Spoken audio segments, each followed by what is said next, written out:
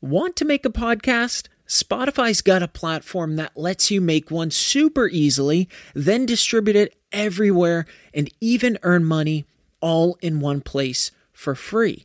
It's called Spotify for Podcasters, and here's how it works. Spotify for Podcasters lets you record and edit podcasts right from your phone or computer. So no matter what your setup is like, you can start creating today. Then you can distribute your podcast to Spotify and everywhere else podcasts are heard. Video podcasts are also available on Spotify. With Spotify for Podcasters, you can earn money in a variety of ways, including ads and podcast subscriptions. And best of all, it's totally free with no catch.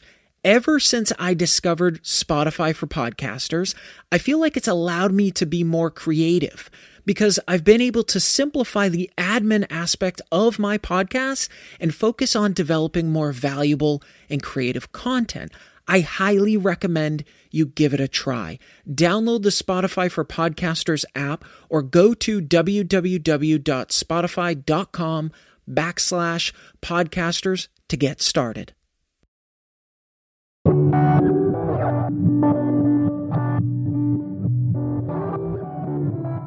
Welcome to The Motivated Mind, where I challenge you to expand your perspective on how to achieve a successful life through motivational lessons, reflections, and interviews with other motivated minds.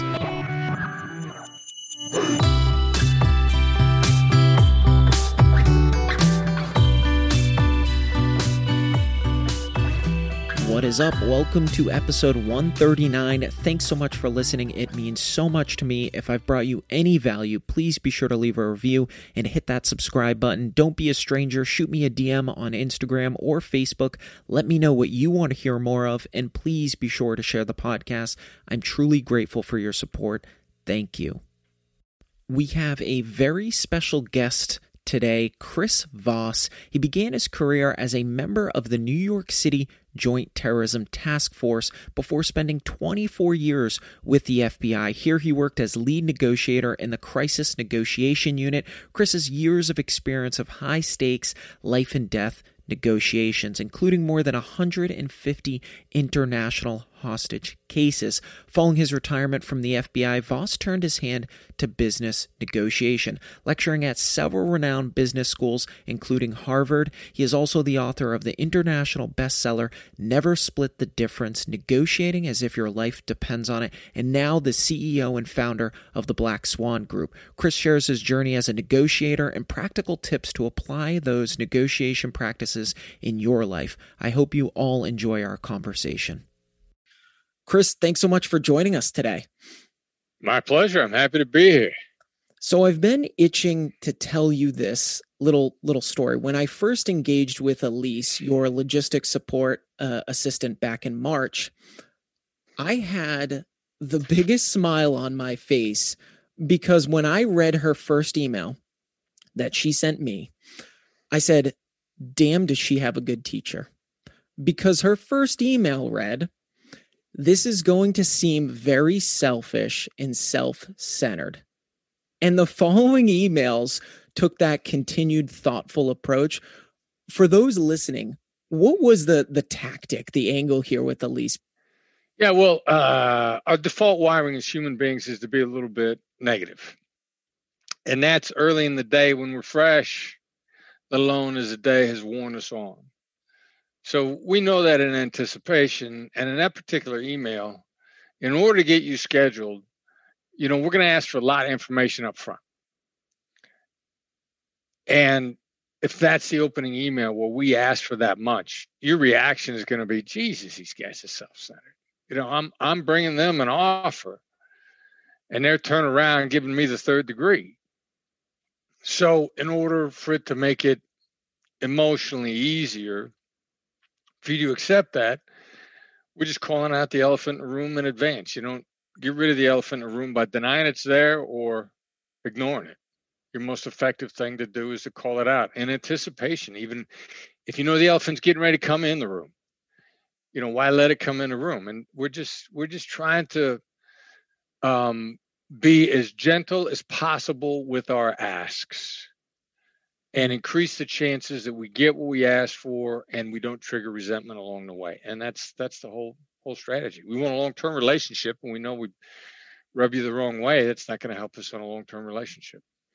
It's funny because the emotion that I went through was exactly what you described. And I think because I had read your book, I took a step back. One, I identified it, but two, I was like, man, had I not read his book, would I have picked up on that? And two, being able to feel the emotional pull of that, just that sentence alone and it working, not like I had any disbelief reading your book, but seeing it in action with yourself, it brings a whole different experience for you. Chris, you've been in, I think, something like 150 international hostage negotiations, which in itself is mind blowing. Out of those negotiations, which was the most challenging or the one that just sticks out amongst the rest today? And how did you navigate it? Because as I read your book, you gave amazing examples, but I was like, how did he filter through which ones to put in the book, going through the Rolodex of all of these? Wow.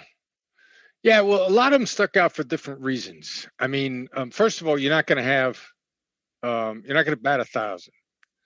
There is no guarantee of success. In the Black Swan method, we recognize what we recognize in hostage negotiation, that the best chance of success means you're going to fail occasionally. Like, for example, hostage negotiators domestically have a success rate of about 93%, which if that was your close rate in business, you'd be doing great. But that means that 7% of the time, things are going to go bad. We're not going to negotiate the guy out. I would imagine the percentage in international kidnapping is about the same. And if you do enough, things are going to go bad.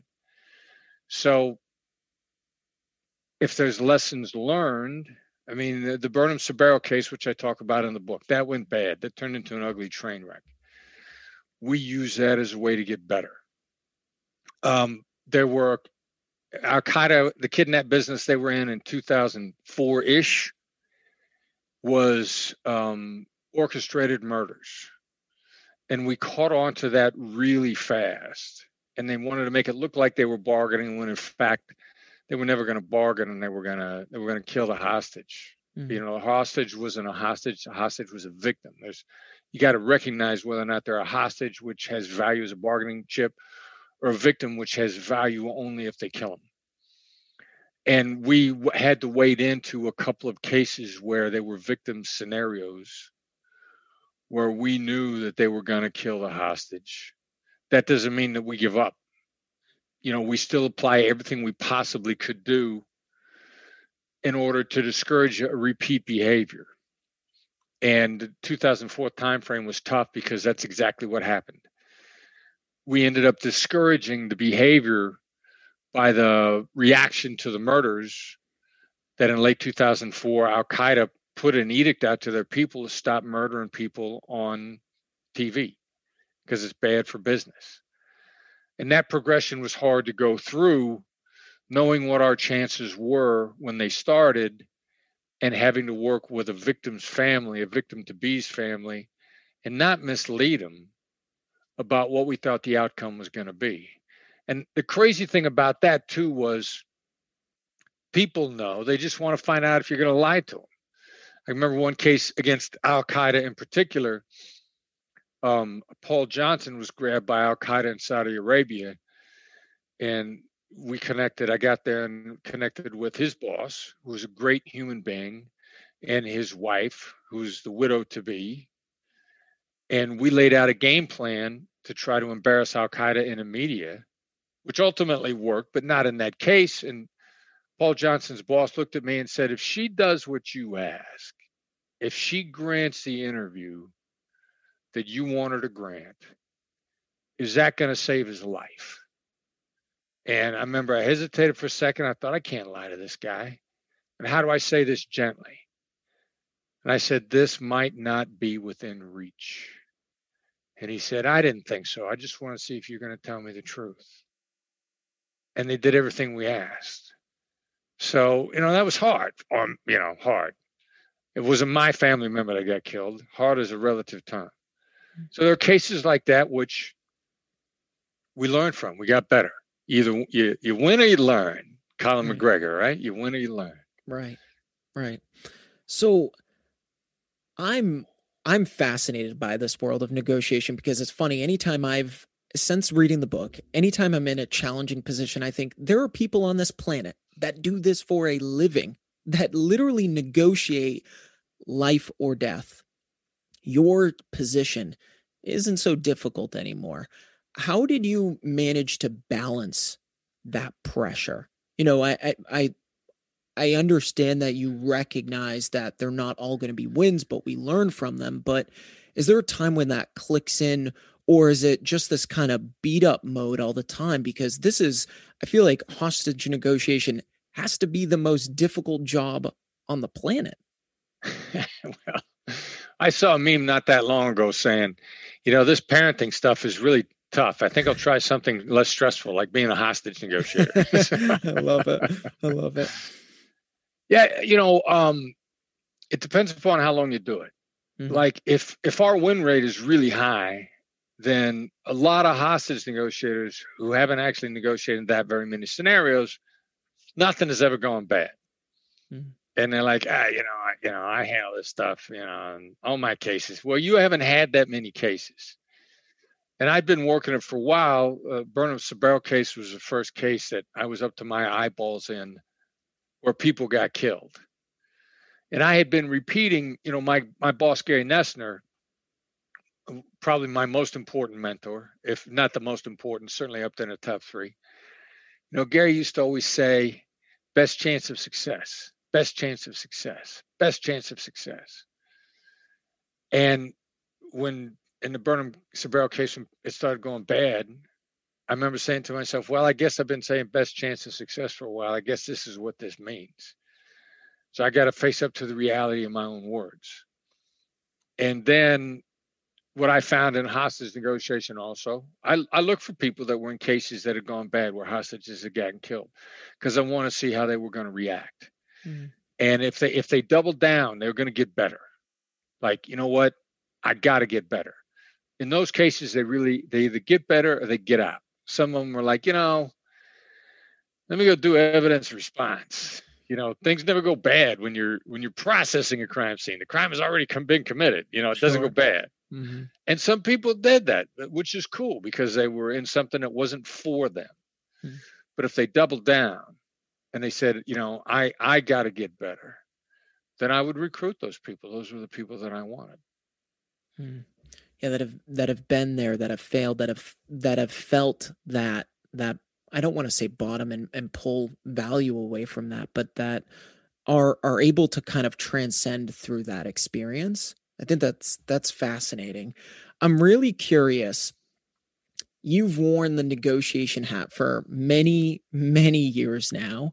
How often do you go into negotiation mode, booking a room, purchasing a coffee, upgrading your seat on a flight? Because I assume at this point, one, it's a natural state of mind for you, but two, and the most important piece, and I say this a lot on the podcast, it's like anything else. If you want a muscle to keep growing, you need to keep exercising it. And the mind is no different. Yeah, look, if you want to be a black swan, if you want to learn the black swan method, and we have taken hostage negotiation and we've taken it to the next level with the black swan method. It's a perishable skill. It is not riding a bike. And you got to stay on your game. Unconscious competence is as a result of consistent repetition. So yeah, I'm working on it all the time. It's a little harder for me in some ways because I have almost only small stakes negotiations. Because I'm the speaker, I'm the face, I'm the spokesmodel for the Black Swan Group, but we are a team. My son Brandon negotiates on our behalf all the time. Derek is our primary coach, superstar coach. Brandon coaches also. I mean, these guys are sharpening their saw, their axe and ways. They're far ahead of me. So, how do I stay? I want everybody to have a good experience when they interact with me. because that's the Lyft driver, the Starbucks guy, whoever may be in a hotel. I want them to feel positive for having interacted with me. Plus, there's probably something I'm going to need to ask them. Like I don't get the hotel I've been staying in LA lately. I don't get just a late checkout. My late checkout's almost the next day because I've been flying out of there late. Late checkout, they want to give you 2. I'm going for 6 p.m. I mean, and they could do that for me as long as I'm not a pain in the neck, and as long as I take into account what their restrictions are and make them feel good about it. So I'm improving people's interactions with me regularly because I'm gonna have an ask, or I'm gonna be a positive force in the universe, if nothing else today. What Tony Robbins likes to say, let me be a blessing in the lives of everybody that I encounter today. If that is the default mode, it puts you in a good position to ask for stuff. That's so true. Yeah, I say a lot, provide value. What's your North Star? What value are you providing to somebody? And I think I came across some data, speaking of value in a way here, which highlighted that your lesson on tactical empathy was the most watched chapter within the masterclass platform. And this was, I believe, back in April. And I wouldn't be surprised if this was still the case. And I think this is a very fitting place to venture down, because the first time I entered into the sales world, there was this initial toxic thinking that I had, that negotiation or sales, and I've been in sales in over 12, 13 years now, was selfish and driven by merely getting this upper hand that you talk about. And there's so much more to this dimensional process. What is that the key to integrating empathy within negotiating? Well, the first key is to recognize what empathy is, and more principally what it's not.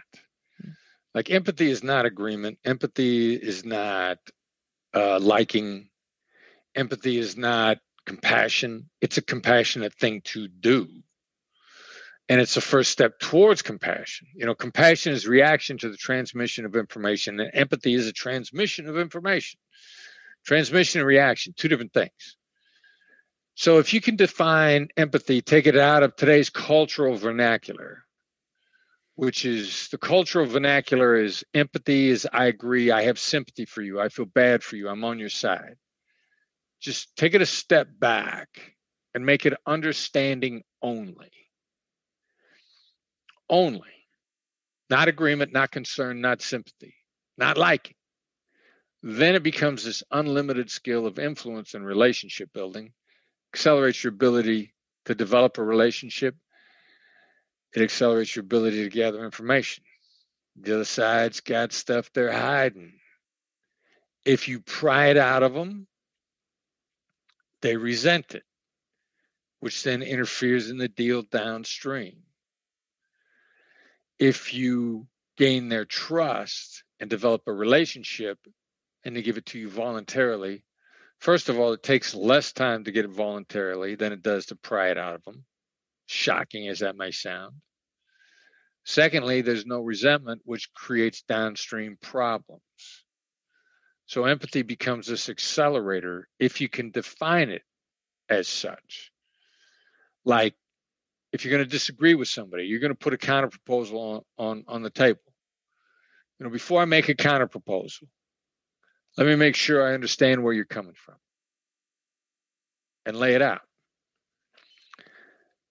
And don't go to your proposal, your counter proposal, until they've given you a "that's right, you've got where I'm coming from correctly." That's the gateway.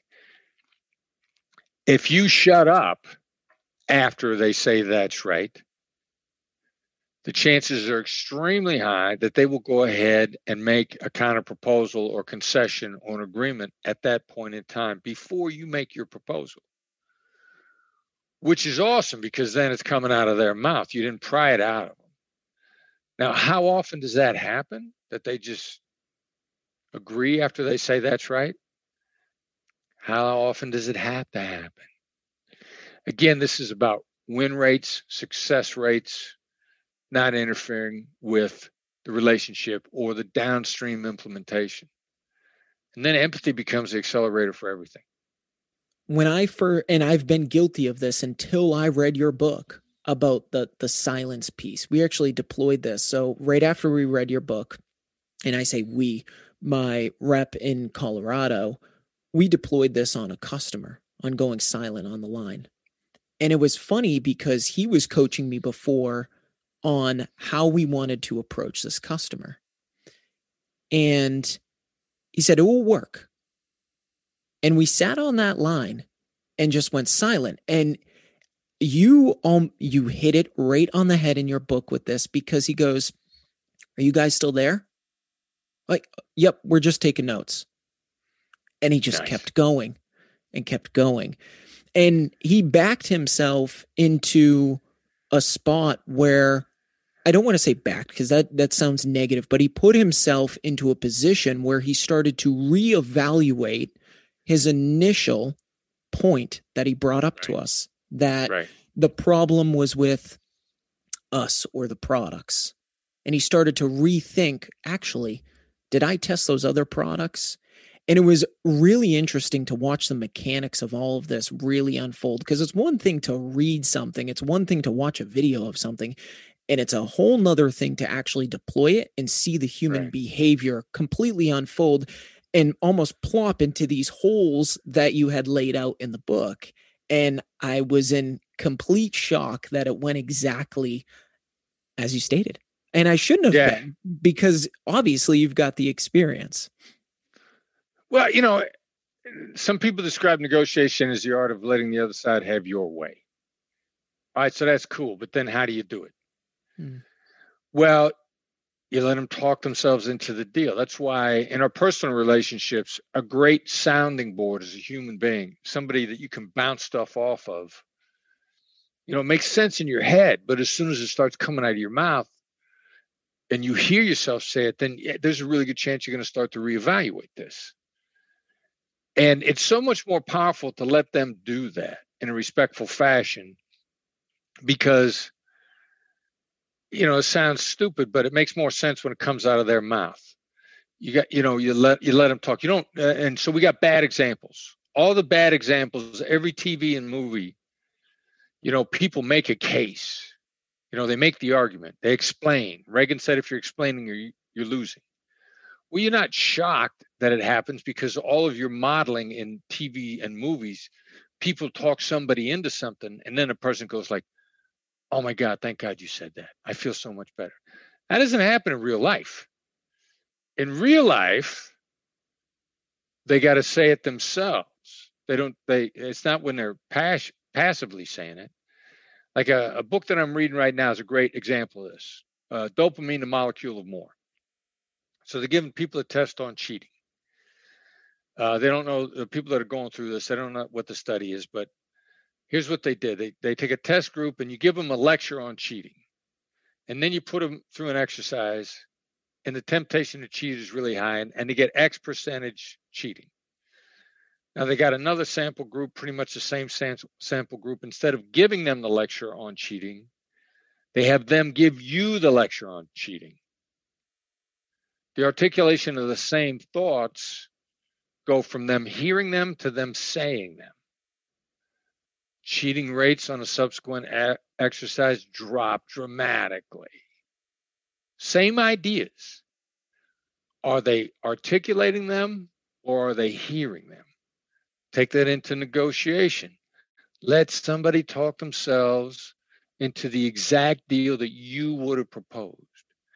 If your ego doesn't get in the way, if you don't have to say it and you have to win, give them a chance to talk themselves into the deal.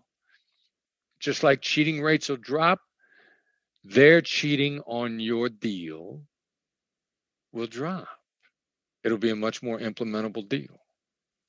With any negotiation, listening, right, is that key component. And I in the past had struggled with that, really listening to listen, digesting information, not just listening to have it bounce off the head, because there was this idea that once the words came out of the other person's mouth, it was, what is the counter to those words? Right. As opposed to really mirroring and repeating those words back to them, back to that Right. other individual. And that's Right. another piece of this empathy component that I love, when someone truly, we all as humans want to feel heard. I mean, Yeah. all of us shout from the root. Look at how popular social media is, because we all want Right. to be, or a lot of people want to be, center of attention, want their voice heard. What I'm doing, hey, look at me. And it's so funny when you put it in that context and you sit there and you just repeat back the end of the conversation, how much of a difference that creates with the other person to say, wow, you actually care about me. You actually hear what I'm saying, and you have interest that just is not lying on your side of the fence here. You're really understanding of where I'm coming from. And something such as simple as that is just this brilliant breakthrough, and it's this bridge that I see metaphorically building with that other person. 1,000%. I mean, it's kind of amazing that it's so overlooked, that the desire to be heard is such a compulsion and so satisfying, and creates such a bond from the person who's been heard towards the person that heard them. I mean, how is it that we ignore this on a regular basis? Yet we see the evidence for it everywhere, and we don't implement it. It's Mm-hmm. crazy. And it's almost like I say in sales a fair bit, become the consumer. You know, we Right. walk into the sales room or wherever, we walk into the office, and all of a sudden we're the salesperson. Well, you're a consumer when you walk out the front door. You're a consumer while you're sitting on home on your laptop shopping on Amazon. What would Right. you want? What would you want? Yeah. In Yeah. the high stakes world of just life, emotions are obviously readily available and can be, I'd say, challenging to control for most people, right? With negotiating, how do you balance that influx of those emotions just rushing in while staying clear-headed in the moment, and slowing yourself down to focus on the present? Yeah. Absolutely good challenge, because as human beings, our default mechanism, our survival mechanism is not success. Our default mechanism, there's a difference between reacting to survive and reacting to succeed. And those are two mindsets. And so, really, to become a black swan, you got to understand the difference and then begin to trigger it. So, one of the things that we've come to learn, crazily enough, the application of empathy with the other side is going to smooth you out.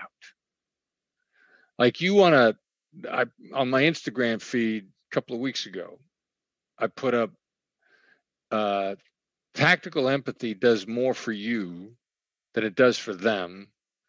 And it does a lot for them. Like, the exercise of empathy so levels you out. We're working on some material recently. My son's talking about a story. My son runs the company. I mean, he's the team captain. He holds us together. He's been grounded in this stuff since he was 2 years old. He got an earlier start in life on this than I did. You know, I didn't learn until I was in my 30s. I'm excited to have him on. He's coming on, I think, in June. I'm pumped to talk to Brandon. Yeah. He's got an interesting perspective, and you could ask him about this. Like, he's with his now wife, mother of his child, also in my company, Maya, and they're at a super tough spot, and she is leaving. She is packing her bags, and he knows she's too important to him. I mean, what they've been through together, they deservedly belong together because they're both phenomenal people. But what you got to do, he's got to exercise some empathy. He's got to get a that's right out of her. He's telling us a story because when he got a that's right out of her, he sat down, he thought about her perspective, all the stuff that he'd done wrong, how big of a jerk he'd been. You know, and this introspection on his part was also authentic. You know, this isn't disingenuous. You know, the Black Swan method is not disingenuous.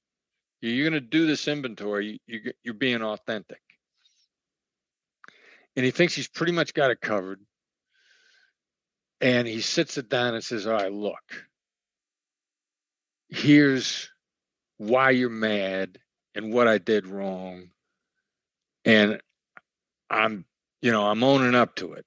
I realize I'm going to say this because it's the truth. I did this wrong. I was this kind of a jerk. I did that. I did that. I did that. And he's did a thorough enough job because he's introspective and his emotional intelligence and his ego is not getting in the way. And she literally says, that's right. I'll stay. And he's telling us this story. And I say, do you realize how much that leveled you out to go through that process? Because when you sat down to save your relationship, you were furious too. I mean, you guys had, one of these tough arguments between a couple when they say some stuff, they start saying stuff to each other that's just like damaging.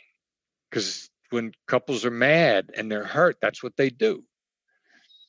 And I said, what you just described in applying empathy to someone else leveled you out, smoothed you out, got rid of all the toxic emotions, which are actually toxic chemicals, which is why a negative attitude actually makes people sick. I mean, you did all this stuff to help somebody else, and it helped you more than it helped her. And so your question initially was, how do we level ourselves out? When you start working to genuinely apply empathy in a situation with somebody else, it'll do more for you than it will for them. And it's amazingly good for them. So think of how good it is for you. That's an amazing story with Brandon. It's 1,000% true. I feel like many people probably listening have been in this place where they felt that mellow out, that I'm in your shoes. You probably feel the heart rate going down, and you reflect back on all of that. It's 100% accurate. When many of us are in any type of negotiation, we have this urge, this impulse to get it our way. And we were kind of talking about this, to convince the other person that our vision, our service, our product, our way of thinking, our mindset is just superior, and it's the right way. We are so dedicated to that sometimes, and that head rush of brute force only makes the other person, speak of empathy, pull back even harder. How can you bring that person from defense mode to truly thinking about their perspective without sounding so aggressive? This is the application, and it's putting a fine point on Stephen Covey's advice from way back when. Covey said, seek first to understand, then be understood. So people have wanted to shorthand that, and first they'll say, okay, well, I understand. Therefore, since I do, my argument must be compelling. And I understand, so they're going to understand my great argument. No, that ain't it. And then people go like, okay, if I say I understand, they'll be relieved. Mm-hmm. And then I can tell them, then I can explain to them. Again, Reagan said, if you're explaining, you're losing. Mm-hmm. No, and Brandon will bring this up when you talk to him. Like, you've never had an experience where somebody said to you, I understand. And you went, oh my God, I feel so much better. Right. Because actually, I understand is shorthand for, shut the heck up. I'm getting ready to talk. Right. So what Covey was really driving at was demonstrate understanding. And when they feel understood, they will release significant amounts of opposition to your point of view. And it's at that point that they'll rethink their position. So you get a that's right out of somebody. Brandon gets a that's right out of his bride, and she agrees to stay. Now, she might not have agreed to stay, but she would have agreed to listen. And you cannot get somebody's ears open until they feel understood. And that's the whole point. And the reason why this is an accelerator, and it saves you from downstream problems. Because the real cost of doing business is in implementation failure or implementation difficulties. That's where the real cost is. And as much as tactical empathy, the black swan method accelerates you to agreement, what it really does is keep you from encountering obstacles entirely on the other side of the deal, which are always more costly. It's like kicking the ball down the field, right? It's in front of me. It's an obstruction right now, but getting those yeses or understood as opposed to those that's right is so momentary.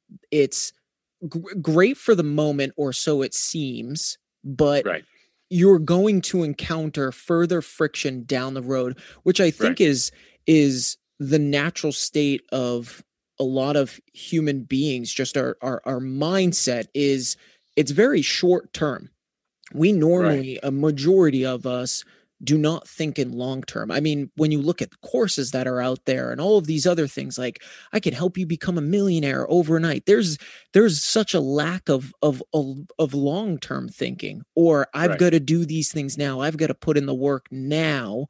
And it's always, what's the shortest way? What are the hacks to get my way, or to be more successful, or to become happier, or to become more efficient? It's always this I'm looking down at my feet, not looking ahead of me. And it's interesting because when I was, I think, 16, I got my motorcycle license. And one thing that they tell you when driving a motorcycle is that when you take a turn, whether it's right or left, you're looking way ahead into where you want to go, not down at your front tire.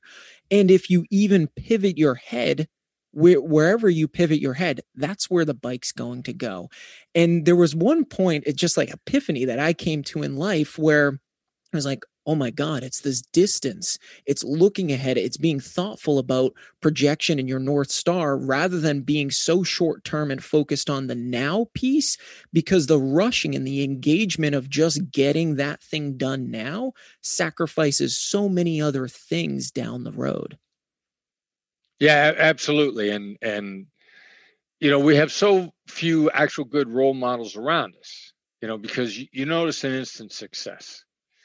Like who got the most, what troll said the most negative thing on social media today about whoever, Kim Kardashian, Caitlyn Jenner, somebody on the right, Tucker Carlson, what troll hit him, and that troll got the most likes in the moment. And then that troll is never heard from again. And, they go into obscurity. So the reinforcement in our day-to-day really doesn't help us see the long term. We're getting a lot of short-term reinforcement without seeing how many people fade into oblivion because of the sacrifice of what they did for the moment. So it's really hard to see that, our instantaneous feedback. And then if we do get a win as a result of a short-term, very negative thing, we don't see the long-term costs. Aggressive business people score really big wins up front, and then they have trouble getting people to come to the table after a while. I'm coaching long number of years ago, like right after I got out of the bureau, I'm talking to this aggressive CEO, and I'm an aggressive guy, so I've had the same problem in the past. And he's like, I have such a reputation for always getting the best deal that people won't engage with me, because to deal with me is to lose. And he said, I got a deal on my table right now. The CEO on the other side has been there and agreed to each and every point. There's nothing in there he hasn't agreed to. He won't sign it because my reputation is I always get the best of people. And he knows that merely signing the deal with me will make him look in the industry like he lost. And he's got a legitimate reason that his board might fire him even if the deal is good. And that's what really aggressive short-term win negotiators get into. They hit a couple of home runs, and it's such an addiction that before long they notice that it takes them a long time to notice that nobody's coming up, nobody's engaging. You can't hit a home run if the other side doesn't come to the table, and that's what happens to aggressive negotiators.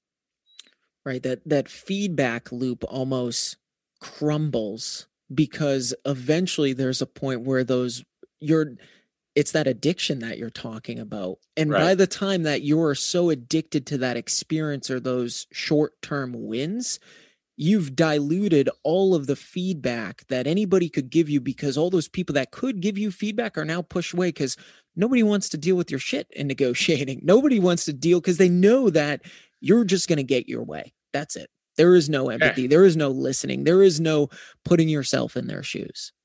Yeah. I mean, Blockbuster was a great example.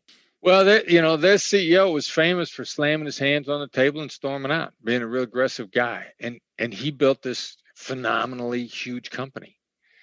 And then where's Blockbuster? Just went away, just non-existent. And, you could say, well, the environment, wasn't their fault. Hey, there've been no shortage of companies that reinvented themselves and kept up with technology. Being a slam your hands on the table, yelling at people kind of guy discourages the people that can help you transform and pivot from working with you. Why should they? All you're going to do is yell at them. It's funny, Chris, that you bring this up. I'm 3/4 of the way through the book Netflixed. The Attention of the Consumer's Eyes, I believe is a subtitle. Yeah. And in that book, they talk about exactly what you're talking about with Blockbuster. And like many companies, there's this world of politics. And there was a gentleman trying to get a seat on the board at the time because Netflix was rising and Blockbuster was in a horrible, horrible position. VHS was going down, DVD sales were going up. This was before their streaming service really got full throttle. And the CEO, I believe it was the CEO, had one of the seats on the board. And he was getting pushed out and he didn't want to get pushed out. And there was this giant battle. And what was so interesting that they describe in the book is there was no attention for the business, or at least the people on the board, the politics at play. It all turned inward, where they were focused on almost selling and pushing each other. And it was this this cave-in of Blockbuster, as if things weren't already going your way from an external standpoint and adapting to where consumers want, rather than trying to force this square peg in a round hole.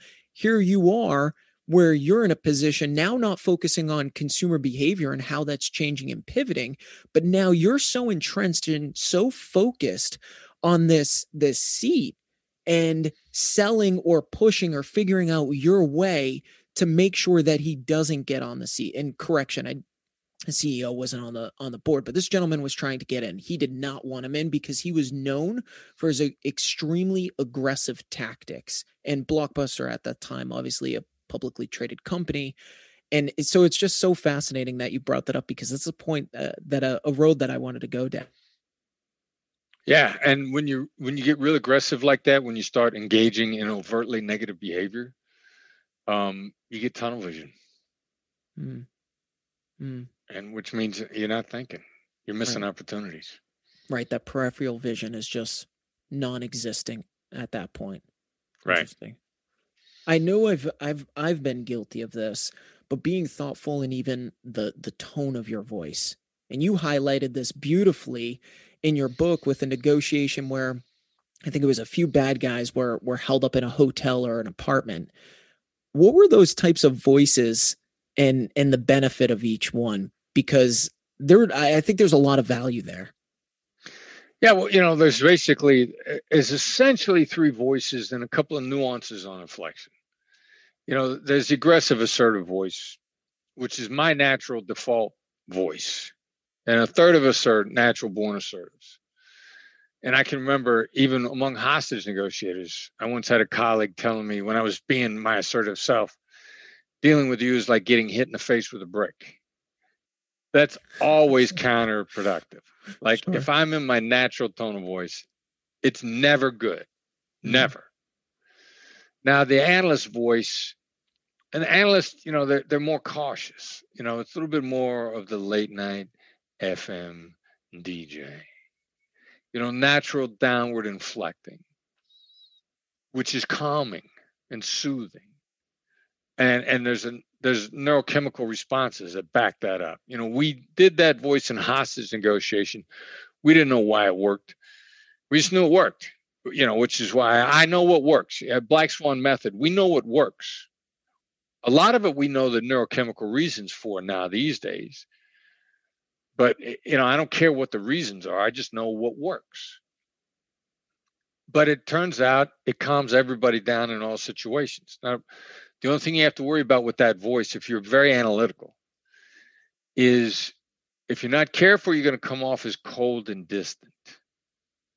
And so you got to try to put just a little bit of warmth or regard in it. And if you're thinking, your inner voice betrays your outer voice.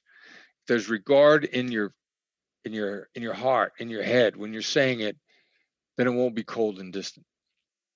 And the third voice is, the relationship-oriented person, the amicable person, the smiling person. If you just smile when you talk, it'll come out in your voice. Now, I got he wrote the book, Getting More, Stuart Diamond, negotiation professor at Wharton. He's my source of data on this. And Stuart is an analytical super analyst. So I view him as a solid data source. I heard him once say in a lecture, you're 6 times more likely to make a deal with somebody you like. Well, there's a fine line between likable and needing to be liked. You can completely control whether or not you're likable. You can smile and you're likable. Now throw in another stat. Sean Acker, Harvard psychologist, TED Talk, The Happiness Advantage. You're 31% smarter in a positive frame of mind. Now you're beginning to see how being likable, smiling, begins to play in your benefit. So the real trick, really to be a black swan, is to start to combine the downward inflecting voice with a smiling voice. Now, the greatest example of that I know of off the top of my head, Lori Greiner from Shark Tank. Like, she's got it nailed. And one of my favorite moments in Shark Tank was she basically told Mark Cuban and Kevin O'Leary to shut up. And they did. Because they kept trying to interrupt her, like assertives do. Mm-hmm. And, men do not have the market cornered on interrupting others. They're just more of us doing it more often. Mm-hmm. So they're interrupting her. They're throwing, verbal rocks at her while she's trying to negotiate with the entrepreneur. And she just smiles and she goes, just sit back and watch me negotiate. And the downward inflection with the smile, and both of them shut up on the spot. Right. And I'm like, if you can shut up Kevin O'Leary and Mark Cuban simultaneously, you're good at something. And I loved watching her do that. And so, I love to tell her she's a black swan. Mm-hmm. She put those two things together. That's remarkable. It's amazing how just the inflection in your voice can change everything. Even I started this practice of smiling on the phone with people when I was in the headspace of I was in a tight position before something challenging or stressed out or whatever the case is. Just the lip movement ear to ear, people can hear on the other line. And it's funny because a few weeks back, one of our distributors called us, and when he picked up the phone, I didn't kind of get in this headspace, and immediately he said, "Ooh, you sound tired today." And I remember just looking up in the air like, damn, I should have waited a couple more seconds before I picked up that phone. Had I just gotten that headspace and brought that voice forward. And so it's just amazing how as humans we pick up on these subtle details and we Right. register them so subconsciously that Right. we don't even really think about it. But yet, once they do actually happen, we understand the value and the impact that they create.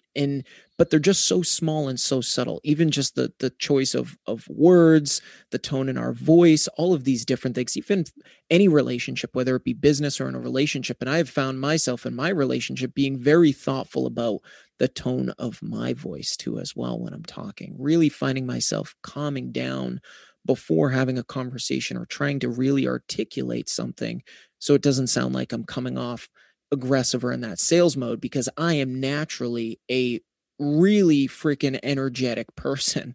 And to Yeah. some people that can be very off-putting. And so I've got to really work on how I communicate to other people and make sure that it's receptive to them. Yep. Yeah. Agreed. 1,000%. And it's kind of fun when you start It is. practicing with it. Right, right. It's actually a lot of fun. It's 1,000% fun. So I heard this amazing quote, and I want to end with this amazing quote because it was from someone pretty interesting. Negotiation is not the act of battle, it's a process of discovery. The goal is to uncover as much information as possible.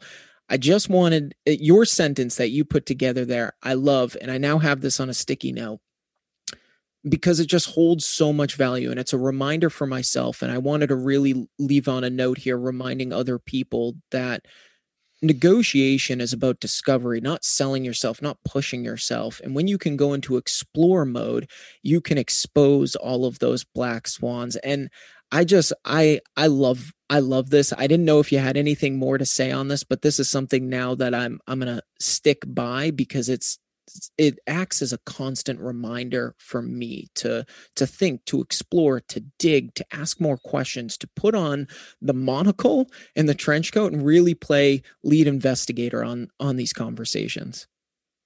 Right. Yeah. And it is a self-maintenance reason for that too. If you approach it that way, you have more energy. You see patterns more quickly. You're getting much closer to, what Stephen Kotler would say, being in flow. And flow is, the ultimate human performance mindset. You can get more done, you're happier, you're more effective. And those are great things. So if you're in discovery mode, curiosity mode, you're going to make better deals consistently and across the board, just with that tiny little mindset shift. Mm-hmm. Chris, I want to thank you for your time. I ever since I read your book, I was like, I need to get this guy on the podcast. I need him to share his wisdom. And I remember when it was either, I don't know if you're doing all of the DMs on your Instagram, but when I had first messaged you and you had done kind of the same approach as Elise, and then I had reached out to Elise and she said, Chris is busy nowadays, and you can imagine.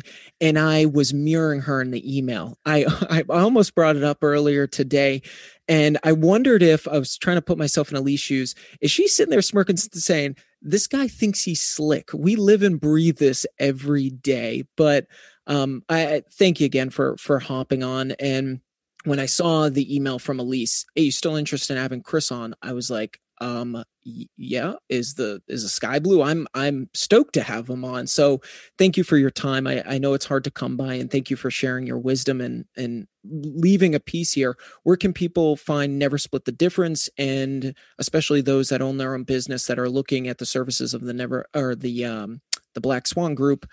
Where can they find both these things? Yeah, if you want to be a black swan, if you want to learn the black swan method, which, look, if nothing else, you're happier and you're making more deals. We got a text to sign up function, and the words that we want you to send is Black Swan Method, 3 words, spaces between, not cap sensitive. Send the message Black Swan Method to the number 33777. That's 33777. Black Swan method. If you've executed it, if I've described it adequately, you'll get a text response back asking you for your email address. That signs you up for our weekly newsletter, which is complimentary. But more important than complimentary, it's concise and actionable. Comes out Tuesday mornings, because you got Monday behind you. Short, sweet, actionable information. The Wall Street Journal 10-point briefing. I don't read that because I don't got time to go through 10 in-depth points. Good data. I can't absorb it all. Our newsletter is concise, actionable, and it's the gateway to everything on our website. We got tons of free material. There's announcements about new material that's in there if you're interested, but it's actionable and it's free, and it's the gateway to everything that we offer. Honestly, again, thank you for sharing your time. And that book sitting in the background there isn't a single person that I've interacted with that I haven't spoke to about that book. So I'll continue to share the message, and hopefully we can get other people to see the value and the wisdom that you shared here today and hop on the book too as well. Thanks, man. Thanks for having me on. I appreciate it. Thanks for listening to The Motivated Mind with your host, Scott Lynch. I hope you enjoyed my conversation with Chris Voss around negotiating success. If you enjoyed this episode and you'd like to help support the podcast, please share it with others, post about it on social media, or leave a rating and review. To catch all the latest from me, you can follow me on Instagram at @themotivated_mind and on Facebook at The Motivated Mind Podcast. Don't forget to join me next week for another episode. I love you all, and thanks so much for listening.